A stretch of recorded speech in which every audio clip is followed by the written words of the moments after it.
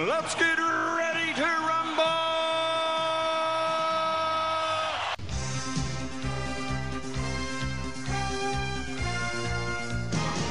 Yep.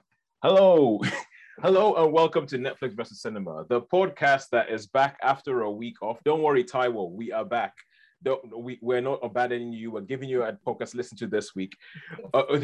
That's back after a week off because somebody had a first birthday, essentially. Someone had a first birthday. It clashed with our recording last week, so we didn't do that. That did not happen. My name is Tosin. I am your host, and I am in the Midlands in the UK. And joining me, as always, on the Isle of Wight, for those of you who do not know, it is a small island off the coast of the UK, of the south coast of the UK. Sharon. Hello. And Sean. Hi, yeah.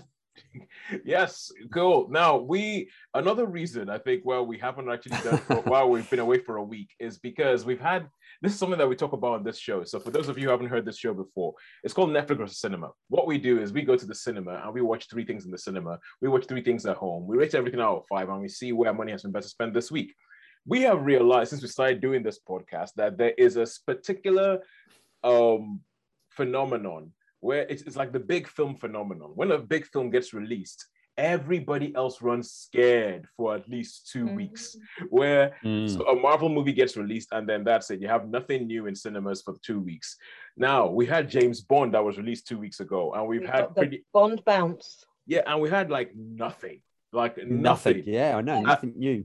And if you listen to this podcast regularly, you know that when I say we have nothing, we really mean that because we have Sean. We have a Sean, and Sean will hunt down films in the back end of nowhere that are showing. I come and say, oh yeah, I saw this film. I'll be like, I didn't even know it was being released. And even Sean, in a week in which there wasn't that much football, there wasn't that much else going, and couldn't find anything to watch. So that's how you know, well and truly, people are running scared from James Bond. From Daniel Craig's final acting as James Bond. So what we're going to do this week is we've already reviewed it, but that was just me because I was the idiot that went to see it in a midnight showing, so I was the only one who had seen it at that point. Since then, Sean and Sharon, I believe you have watched that film. Both seen it. We saw it together. You did. We did. Yes. Okay, cool. So you're good. So we're gonna get like feedback. Going to get stories. What you guys thought about it. We're gonna have a debrief. We're gonna have a Bond debrief. what you guys a bit like it's like I'm M. You guys are the 00 agents. You come tell me what happened. Come tell me why that thing blew up. All right, and also we'll have like a quick run through what it is that we've been walking at and what it is we have been watching at home. So first of all, let's go with that. Is there anything particular you guys have been watching at home? I've watched so much stuff. I've forgotten what I've watched. I've watched that is a usual state of things. That is a usual thing. Yeah, I did just watch today, which I did watch a terrific Korean film called Deliver Us from Evil. Oh yeah, that was on Sky, which was pretty good. On Netflix, I saw I Am All Girls. And I've been watching The Walking Dead.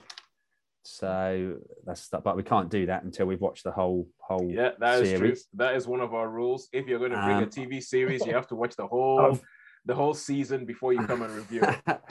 I've rewatched Heat because that's just great. That's one of the best. That's probably my favorite heist movie. What else did I rewatch? I rewatched Greyhound. And Midway a couple of times, or Midway I watched the whole way through, and then the odd bits again. So you've been having a bit of a World War II loving. Yeah, a bit of a World War II loving, and I've been watching a lot of stuff on YouTube. I've been watching like loads of vloggers about different places opening at different times, what's going on with the world, with restrictions in countries, and now they're all being lifted and stuff. And because you're plotting your escape from the UK again, aren't you? I am, yeah. But the trouble is, when you go on YouTube, you get taken down.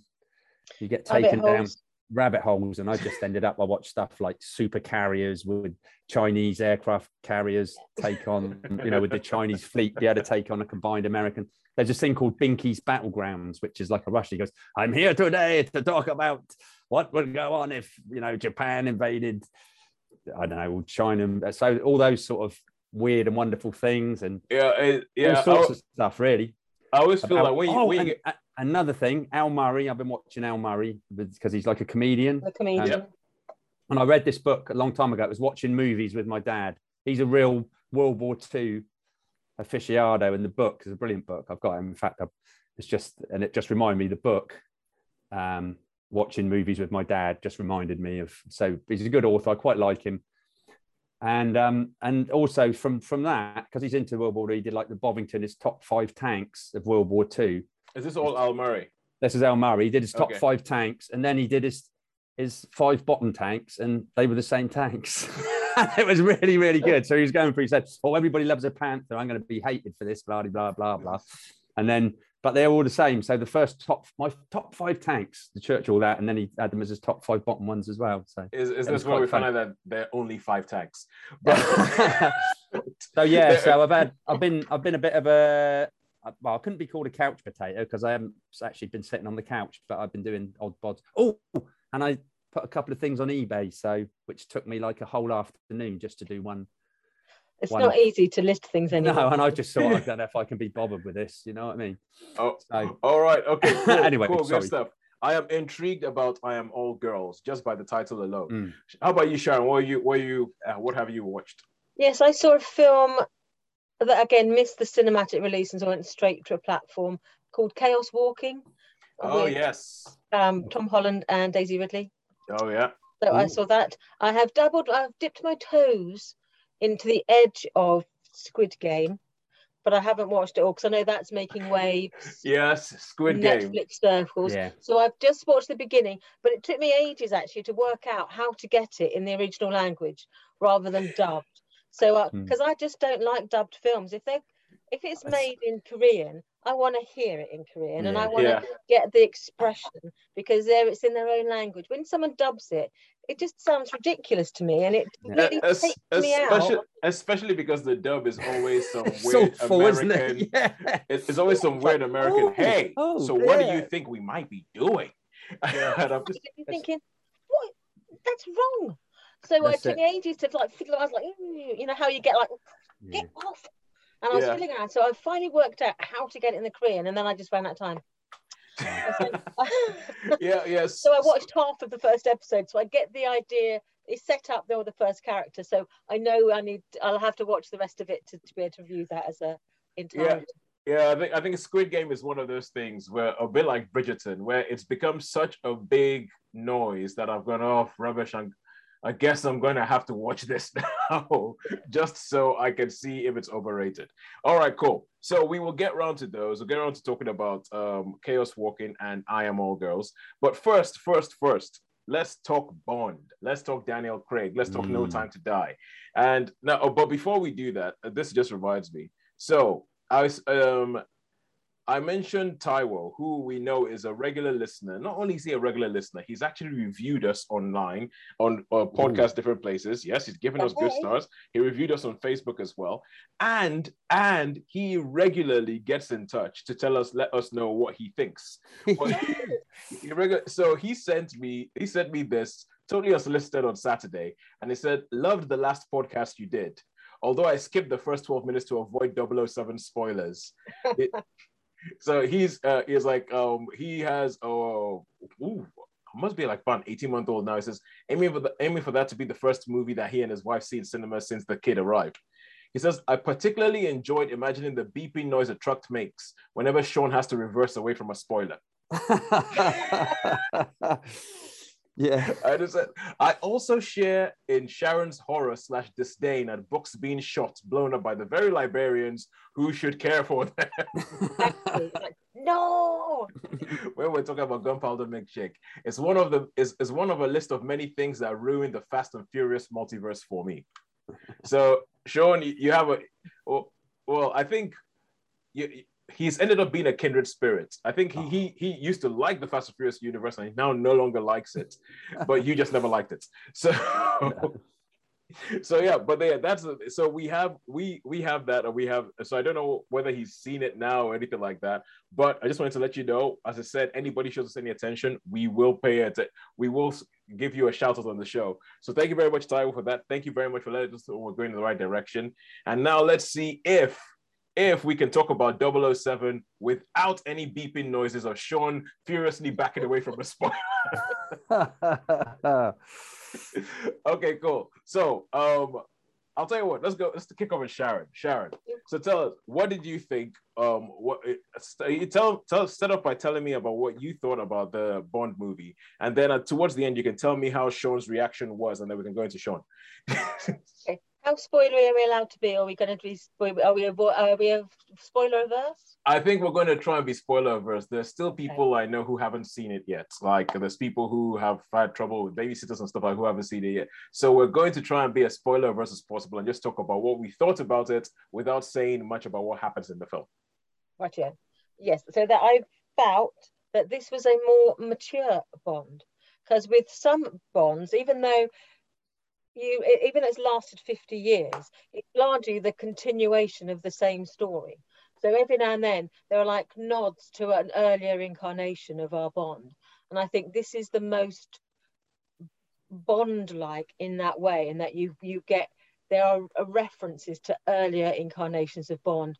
There's some of the refrains in the music. There's some sort of Easter eggs, and that you see pictures or you see objects in the background that immediately bring to mind an earlier Bond, not necessarily played by Daniel Craig. So it references the fact that this is a character who's had a lifetime, and this is like the most recent event in that long life. Yeah. Even though the character himself is like permanently like 35, but I think this is the first Bond we've seen where you get the feeling that there is history behind this character, because often it's like they just brush it off and they're like, hey, I'm ready to take on the bad guys. And this one, you feel that he's carrying the weight of some of those previous experiences into the first film. So I thought that was an interesting approach, because normally Bond appears with a swagger. He sort of shoots someone, he kisses the girl, and then he like drives off in a fast car. And I think this is the first time that I've seen Bond where you get the feeling that there's something else, there's a history to this character. Yeah, essentially he's more of a character than an action star. Yes. He isn't just dusted off, brought out the cupboard for this particular adventure, that he has lived a life between these stories. Yeah, so, and I actually think, because I had Superfan Nina actually got in touch with me as well, and just asked the question, like, you know, after watching the film, she was asking all these questions about how about this, how about that. And I actually think that how much you like this film depends on how much you like that approach of making James Bond more of a character than an action star. And I think that there's going to be some people who are going to hate that because they want the kiss, kiss, bang, bang. Yeah, they want Bond to be this sort of bulletproof, you know, on Her Majesty's Secret Service special agent who, you know, is known by every bartender in the world, yet still maintains his identity as a secret agent. He's a secret agent, but everybody knows what his favorite drink is. But he's just like, and all the girls turn there, and he's the most noticeable man in the bar. It's like, you know, everyone turns their heads and looks at him when he walks in. It's like, that's not what you want your special agents to be like. Oh, but most noticeable person in the room.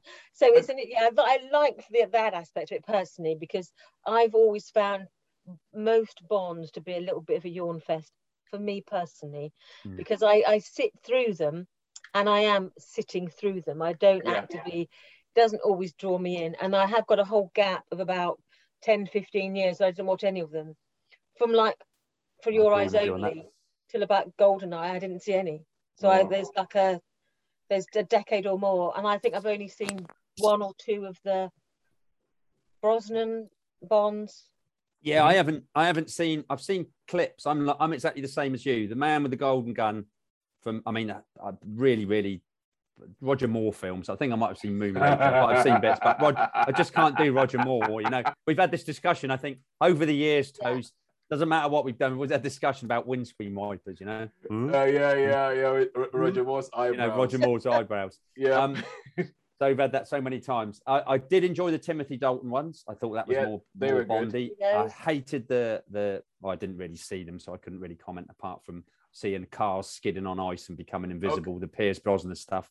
Oh, yeah. You know, it didn't do it. You know me. I have opinions, and I have like my opinions of all the different Bonds and what happened in there. But carry on. Yep. Yeah. So I'm totally with Sharon on that. My knowledge of Bond, especially the Roger Moore era, you just as well. Yep. I wouldn't know. Couldn't. Okay. Yeah. Okay. So this felt modern, but it also felt nostalgic in a way that I think some of the scenery, especially, was reminiscent of earlier Bond films, where I was thinking, yeah, this has got that nostalgic value where you see the cars sweeping around the mountains, which to me Yep. was very Yep. like on Her Majesty's Secret Service. It Yeah, had yeah, those there's driving a around shot. with. There's a shot early in the film, and they kind of hammer him, and you're looking at it going, "Yeah, that's on Her Majesty's Secret Service." Do you know? And they used to I play the think music, aren't they? I think I actually said it before the music come up. I think Yeah, I said yeah, it loud. Actually, to exactly, be honest, yeah. I think I said on Her Yeah. Majesty's Secret Service. I was saving that to when Sharon had finished, and I was going to say exactly Yeah. the same. Okay. So let's go so- to Sean. Sean, yeah. go. What did you think? Okay, no, that's it was only that thing. The music, come on. I thought, so that shot, the shot of the windy road. For me, the first 20 minutes was like terrific. I loved the first 20 minutes. I liked the pre-title sequence. And I mean, really thought superb. My favorite character was the CIA woman who'd only had like 3 weeks training. But sure, we know that you love Ana de Armas anyway. Every time she showed up on screen, all the way from Blade Runner 2049. Yeah, oh my god, oh, love her. Yeah. But I agree with you. Ana de Armas, she plays Paloma, I think her name is. The character's called. Yeah, I love her. I want to see more of that character. Yeah, I want to see more of that character. Yeah, she's brilliant. So yeah, the first 20 minutes was absolutely terrific. I think with the rest of the film, it had moments, but I didn't think it was a standout. It didn't stand out for me like, whoa, that's a really, I mean, I know it's been getting lots of good raves, but yeah, it was okay. It was, I didn't think it was like anything special really. I wasn't terribly convinced by our bad guy, I have to admit. No. I think I've found more memorable baddies because I can't even remember his name, and I don't know if I even remembered it when I was watching it. But I didn't find him. His visually, yeah, he's got a look, definitely. Yeah. But as soon as he took part of his disguise off, shall we say, I didn't find him as interesting. Yeah, I think he split a lot of people, haven't he? I was reading about that it's very half and half. Like some people think he's really good, and another half think that it's awful. Not a Bond villain at all. Well, this is the thing with this film, right? Because because my strap line when I talk about this film is that for me, I think it is possibly the best film starring a character called James Bond, but not necessarily the best Bond film. No.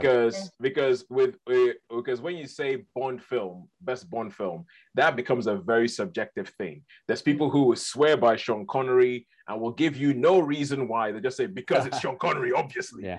And therefore, the best Bond film has to be a Sean Connery one, regardless of how. So yeah, there's all these different things that come up with that. And hang on, where was I going with this? But not necessarily the best Bond film. Yeah, and I think it's the same thing with the bad guys, and all that. And the truth is, bad guys in Bond films, they're there to sort of like stay there in their lairs, stroke something, and then want to destroy the world for some very, very not well thought through plan. Yeah, they're a boss level, aren't they? Yeah, essentially. And I think this bad guy, Safin, his name, Sharon. Yes, Safin. I think that they've done more with him to try and link him into the story from the beginning. So, and I know they've been trying this. I mentioned about the Daniel Craig movies, and that with Daniel Craig movies, they've tried to have essentially this one storyline going through all 5 films. And he is the only Bond who's ever had that, where all the films are pretty much sequels, because most of the Bond films is kind of like, new film, what happened in the old film? Doesn't matter. What about that woman that Bond ended up with at the end of the film? Doesn't matter. What about that thing? Didn't Bond get shot in that? Doesn't matter, because it's pretty much each film is almost a reboot. But this is the only time when you followed it all the way through, and I think this was the most effective at actually pulling the story together. So like when they said this guy is this connected, this person connected that person, this is why this story is happening. I thought it was actually the most effective. But some of the touches, I still say that the House of M. There's a shot that I call the House of M, where it has to do with pictures on the wall in the MI6. Yes. And I loved that. I thought, I was like, that is so classy. That is a nod. So dang classy. Yeah. Yeah, so there were bits of the film that I was just kind of like, yep, love it, absolutely love it. I agree with you that there's bits where it drops a bit. There's a bit where it drops a bit. There's bits where it can't escape the fact that it's a Bond film. But I mean, the more I think about it, I was going to go see this again in the baby cinema with. Yeah, I was going to go see this at baby cinema, but unfortunately we got there and the tickets were sold out. But yeah, but when thinking back through the film, I still think, yeah, there were loads of things I loved about the film. I still maintain that I love the way it treats women. I love the way that the female characters, I want to see more of them. I want to see more of them. And I felt like everybody had something to do in the film. It was more of an ensemble piece. But so that being said, how many stars would you give it? This is a tough one really. I mean, I think on the whole, I enjoyed it. And going on our criteria, I can't think there was anything too bad in it. So, and I think because of the first 20 minutes and the Majesty's Secret Service thing, I'm probably going to have to give it a 4, actually, even though I said it wasn't good. I was probably going to have to go for a 4. It was pretty well thought out, pretty well done. Yeah. So, I think more than most Bond films. Yeah. Yes. So, yeah. Agree. Sharon. Yeah, I'd probably be a bit more cautious about my rating, just because I thought, for me, it was a bit too long, and I thought I would have preferred a bit more sharper editing. So I think some bits were a little bit indulgent, maybe, and so I would say it was all right. I enjoyed it, but to me, I wouldn't want to see it again. So I would give it a 3. All right, cool, good stuff.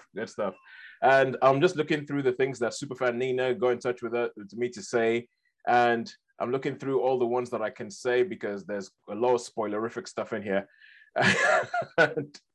So, okay, let's see. She says that I was talking about the fact that this is a bit different. And I said that there's 0 point in making a Bond film that's just filled with stuff that we've already seen before. And we know exactly where everything is going. I think there's 0 point in it because the Bond formula is tired.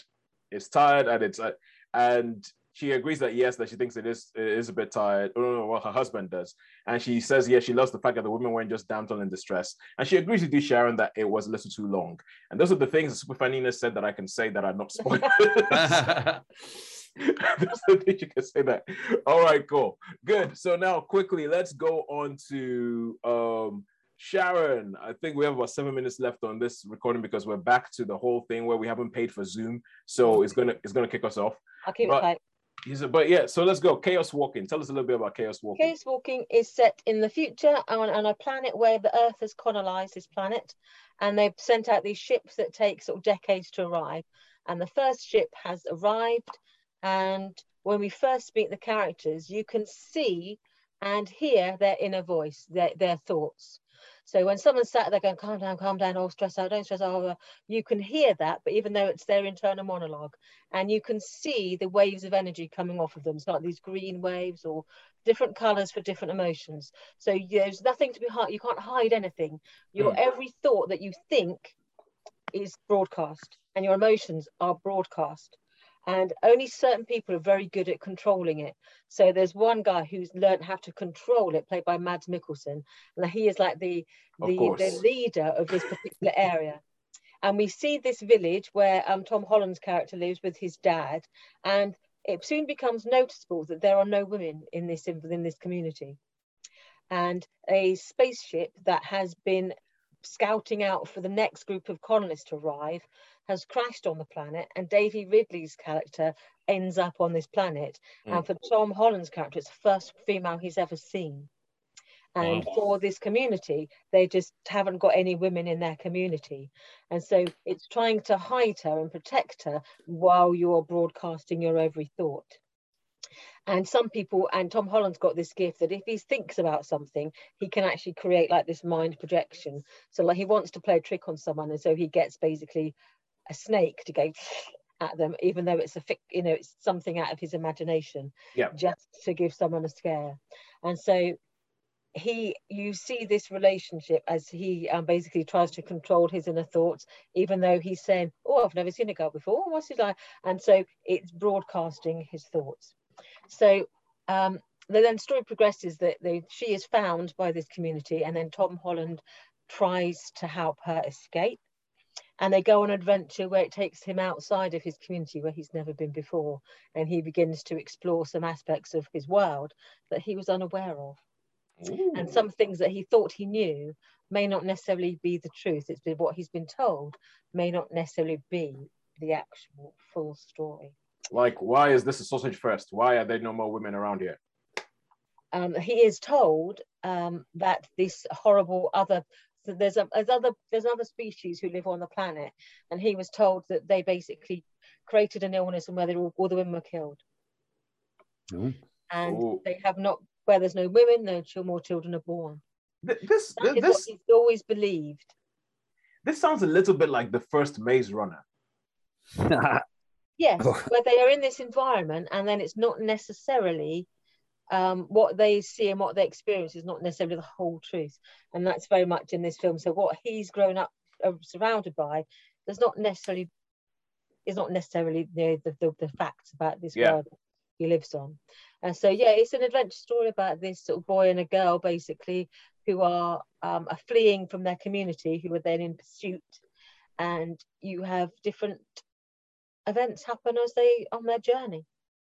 And we discover as we go more about the world and more about the community and the circumstances in which they find themselves. Oh, right. Now, this is a film that was absolutely beset with production problems when they were making the film. And that's, if you go and look up Chaos Walking, a lot of stuff you hear about, this didn't happen and they were going to release the film and then it didn't get released. And then I think it got caught up in the whole Harvey Weinstein thing. So everything, because I think it was made by the Weinstein Company. So everything that was mud, and then eventually the film got released and in a very muted way. And people say that what I've heard is that you can see the mess that happened with trying to make this film. What do you think about it? Do you, if you had to rate it, what would you say? Yeah, I would say for such a, because I was surprised how I didn't know more about it, because it's got a good cast in there, and there's other people in there that I've heard of as well. Kurt Sutter, who's from Sons of Anarchy and Mayans, he's in it, has a role in it, and with Mads Mikkelsen, Tom Holland, there's Daisy Ridley, and so I was surprised that had just sort of appeared suddenly on a platform. I could see it wasn't always coherent about what their storytelling, and you could see that some aspects weren't very well developed. They introduce aspects and then nothing happens with it. So like this alien species, they're introduced, and then we sort of get a glimpse of them, and then nothing happens with that whole storyline. So I can see that it maybe wasn't as polished as it could be, which is probably why it sort of will appear, and I imagine it will just disappear again. So it's a perfectly competent sort of piece of science fiction. I wonder if it's based on a book, because I think it probably made it more interesting. It is based on a book.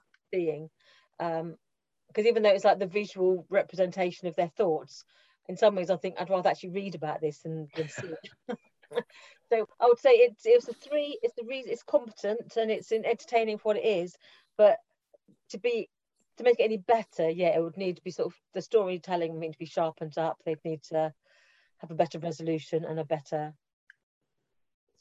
plot. All right, cool. That is Chaos Walking Told. 3 out of 5. So of all the many things that you saw this week, Sean, I have randomly said... decided, I have decided. I have randomly picked... Okay, first of all, let's see. What would you talk about if you had a chance of all the things you saw this list? I could talk about all of them, really.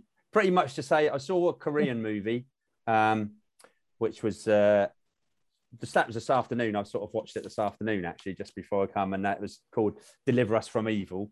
Which, I mean, most Korean movies, I could go through all of them fairly quickly, because you know me. Most Korean movies, this was class. This was a really, really, to me, this was, I couldn't, my normal faulty, silly, that's silly. It did, all right, a couple of bits. There was a bit of a silly car chase, which I didn't enjoy at the end, but the rest of it was really, really good. And basically the story is this Korean like cop has killed a godfather in Korea, but his daughter's been sort of kidnapped and it's gone to Thailand, so he goes to Thailand, but the son of the person he killed also goes to Thailand. So basically you've got a I'll give you 2 minutes per film, Sean. Yeah, okay. So basically, you've got a sort of cross between, it's just like a John Wick film. A lot of an old boy. It's like there's a lot of action in it. He's just basically trying to hunt his daughter. He's being hunted by this thing. You've got the normal super Thai villains, which are really, really nasty, and it sort of crosses over after some Thais get killed. You get into the Thai Godfathers and the Thai police, and it's all very much. But I thought it was a great film. Really, really, really thoroughly enjoyed this movie. So this for me will get I don't know, the car chase at the end might have knocked it down a bit. The car chase at the end knocked it down a bit because that was a little bit over the top, and they survived quite a lot. So I'm going to give this one a 3, but it's well worth the watch. If you like a lot of action, if you liked it's very much John Wicky with, making sure with the double taps, lots of shooting going on, a bit more knife play and axe play and clubs play and a bit of throwing them about, bit like the raid. But the truth is John Wick is very much influenced by by Asian cinema, Asian action cinema. Right. I think there's almost a line that you can draw from the raid to John Wick. And there's even a scene in John Wick 3 that is pretty straight out of there's a film called The Villainess. Right. Oh, The Villainess. I've seen that. Yes, you've seen that. Really, really good. It's really good. And it's the film that makes all of essentially everybody who's not Korean that I've seen has gone confused because there's a bit where you can't tell two characters apart. You're like, which bit in the story are we now? And you can't get it. But there's a bit in John Wick 3 that is straight out of The Villainess. Yes. It's influence. Okay, so Deliverance from Evil, 3 out of 5. 3 out of 5. Yeah, it's a good Korean movie. It's worth a watch if you like that sort of shoot 'em ups, and it's not too silly. In fact, it's quite sensible. So if you can call a movie like that with loads of people dying sensible, but there's not too much to sort of shock. Now I'll go on to I Am All Girls because you mentioned this one. Yep. So this is basically South Africa. It's 90s South Africa. There's this videotape that's turned up about kidnapped like 6 girls and they sort of disappeared, and then it's all forgotten about, and then it flashes to present day. And you see this person in a hoodie has got hold of these videotapes and watch these videotapes, and then it goes to this policewoman who's trying to crack down on this child trafficking gang, and she but then at the meantime, all of a sudden, all these people that were involved in this child trafficking, they end up dead, rather nasty, mutilated with the initials carved of the girls that have gone missing with each other. Oh, wow. With all these, so you've got this investigation about a serial killer killing all these people that are involved with. So it's sort of, they're trying to get 2 things. And yeah, it's pretty cool. You find out who the killer is fairly early. I mean, it comes out fairly early. It's not like you're waiting to see who the serial killer is. You do, because that's quite a big part of the narrative, really, is you really need to know that because certain things get involved in too much. So yeah, it's pretty tense in parts. It's quite violent. It's quite in parts. It's quite violent in parts. And yeah, there's a bit like where something happens, but because like you get in these other places, warrants weren't issued, so certain people get off, and like they do. So obviously, yes. So is it based on a true story? I don't actually know. I don't actually know if that's based on a true story or not, but it definitely takes part in South Africa. But it's worth a watch. It's pretty cool. This will get, from me, this will get another 3 stars. So and that was on Netflix. That was on Netflix. That's on Netflix. Quite a new one on Netflix. Where did you see Deliverance from Evil? That was on Sky. Okay, cool. That was on Sky. Cool. Yeah. Well, that's good because that kind of storyline, obviously, I'm from Nigeria, and there was the whole Bring Back a Girls movement because a whole school of girls got kidnapped. Yeah. So that's Haran, wasn't it? Yeah. Anyway, let's move on. What's next, Sean? What's next? Right. Okay. What else have I watched? So how many stars did you give I Am All Girls? I gave 3. Yeah. So okay, cool. 3. They both got 3s. 2 3s there. So, all right. Cool. Right. What else are we going to say then? Yeah. What else have I watched? I rewatched Greyhound, but we've already reviewed that, haven't we? Yes. And I watched Heat, rewatched Heat, which we've Got Modes of Time, which we like about like that. Yeah, I'm sure there's be some other stuff. I think Heat was on TV recently, wasn't it? It was on TV, yeah. Because But I remember walking past somewhere and just sort of seeing the scene with Al Pacino and Robert De Niro in the diner. Yeah, that's it. So yeah, that's quite famous, isn't it? I just I might be able to. Let's have a look. Yeah. Oh, I watched Cold Mountain again. Yeah. I'm just looking for the hitch. Cold Mountain, which I haven't actually. Do you know? I never saw that at the cinema. I never saw that at the cinema. So, and obviously, like in the American Civil War. So it was much better than I remembered, but that was pretty good. Right. But I'm sure that's been reviewed, isn't it? I don't think we ever did. I never did Cold Mountain. Even though it predates our radio shows. It does. Yeah, but even though I remember that when we did the radio show, they don't make them like they used to. By the way, earlier this week, I was actually going back through my archives and I was listening to the interviews we did where we're asking people about what films that they saw in the hospital. The hospital. And I had like this literally like 30 interviews of random people that I interviewed about it. I was like, oh my God, this is awesome. This is brilliant. So yeah, if you want to hear more of that, go search for They Don't Make Them Like They Used To, a podcast we no longer do, but has some gold in there, absolute gold in there. And yeah, another one. We had a section called Isle of Movies where we're talking about things that were linked to the Isle of Wight. Yeah. And Cold Mountain was directed by Anthony Minghella, right? That's right, yes. Who is an Isle of Wight boy. He was born and raised here. Yeah.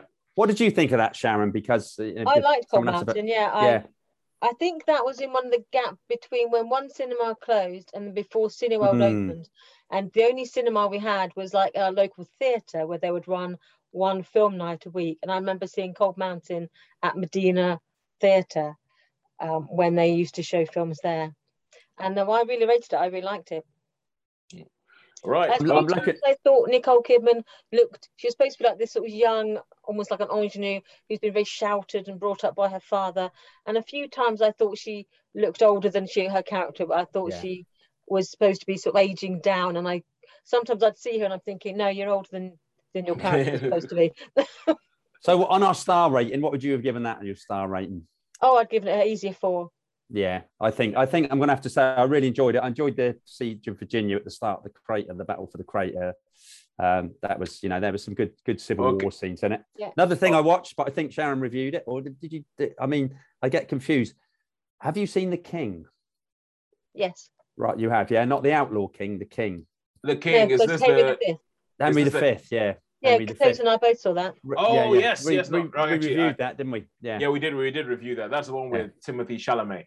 And I did catch up with the Tomorrow War, which I think Sharon saw. Did that with Chris Pratt. Yeah, that's it. Yeah, well, I would give that a 3-star. Nothing major. So all right. So I'm going to use that as a jumping off point. I have to head off really, really soon. Cool. But you spoke about Timothée Chalamet, and that is a very, very easy segue into what we're going to talk about. Yes, we're going to talk about Dune. We're going to talk about Dune. So I have started. I was just telling the show that I have a friend of the show, Yatish Palmer. He gifted me an audiobook. Of Dune, which I've listened. It's 26 hours long, but 26 hours long. I am currently about 8.5 hours in. So I'm just scratching the surface of this whole thing. But I have to admit, it has made my. It's one of these things that I started listening to the book, and I always kind of wish that I didn't know anything about the film, because now whenever I'm reading anything in the book, I'm seeing the people who are playing these characters in the film in my head. So every time they talk about Paul Atreides, I'm seeing Timothée Chalamet, I'm seeing Rebecca Ferguson as Lady Jessica and all that. But even though I've been listening for 7 hours and I can tell that this thing is only just beginning. It's only just beginning. Does all of the Dune books? Because does the audio book cover all of the Dune books? Because it's like Dune, then there's Children of Dune, Dune Messiah, and all the others. No. This is just the first one. Just the first one. It's just 26 hours for the first one. Golly.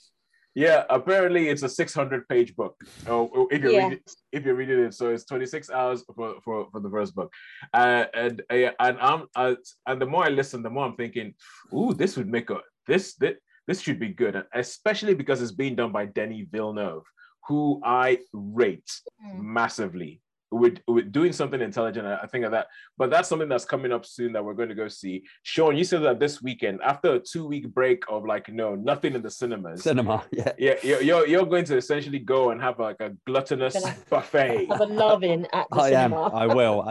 Definitely, totally. So tell us what is on your plate. What is going to be on your plate coming up? Okay. Well, tomorrow I wouldn't mind seeing the Duel, and I also probably want to see Venom, and we've also got Halloween Kills. There's an unlimited showing of Dune on Monday. It begins. So it begins. So yeah, so we're starting there. So that's my weekend pretty much sorted, I think. Yeah.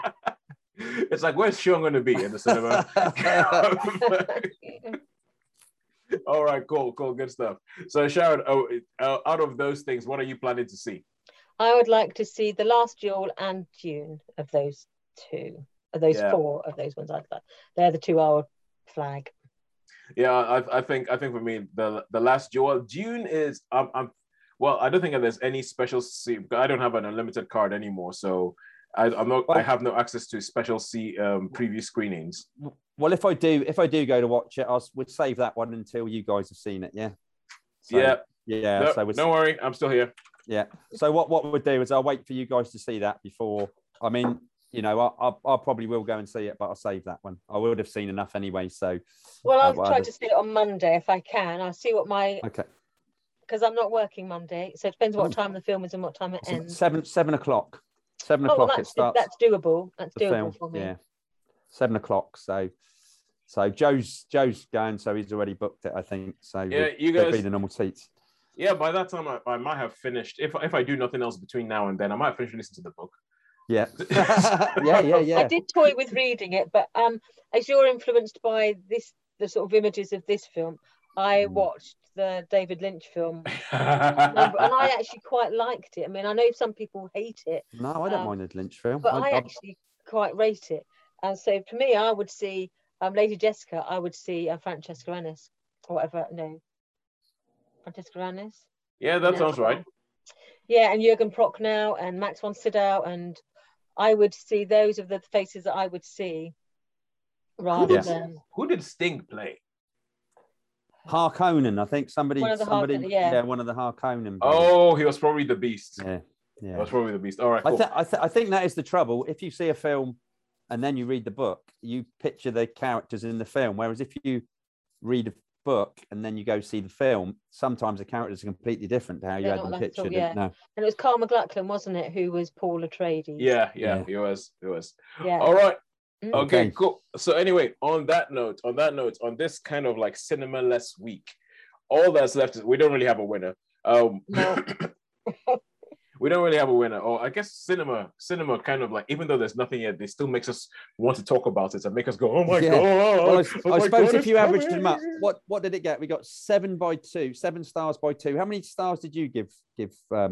I gave Bond 3. That's right, 3. I gave it 4 toes. What did you give it the other week? 4, wasn't it? 4, yeah. You gave it a 4. So that's 8, 9, 10, 11 by 3. I'll let you do the maths. And then we had the 3, 3, 3, 3, 4, the Netflix stuff. So if we average that up, cinema's won. I'm happy with that. Pretty much, yeah. I'm happy with that. Masters of my strong suit, so yeah, I'll go with that. Yeah, I'm happy. I'm happy to say that it's a total fix this week. So, but I also think that there's a bit of it where, bar a few things, there are a few things that I think you can get as excited about coming to a streaming platform as you can about the fact that Dune is coming to a big screen near you, and the fact, or even Marvel's The Eternals, which looks crazy. It's like it's funny that, but this is one of those cheesy moments where we say the power of cinema. But anyway. Until next week, where we go and luxuriate in some sandworms and have some spice, it's a goodbye from me. Goodbye from me. And it's a goodbye from me. Thank you very much for joining us.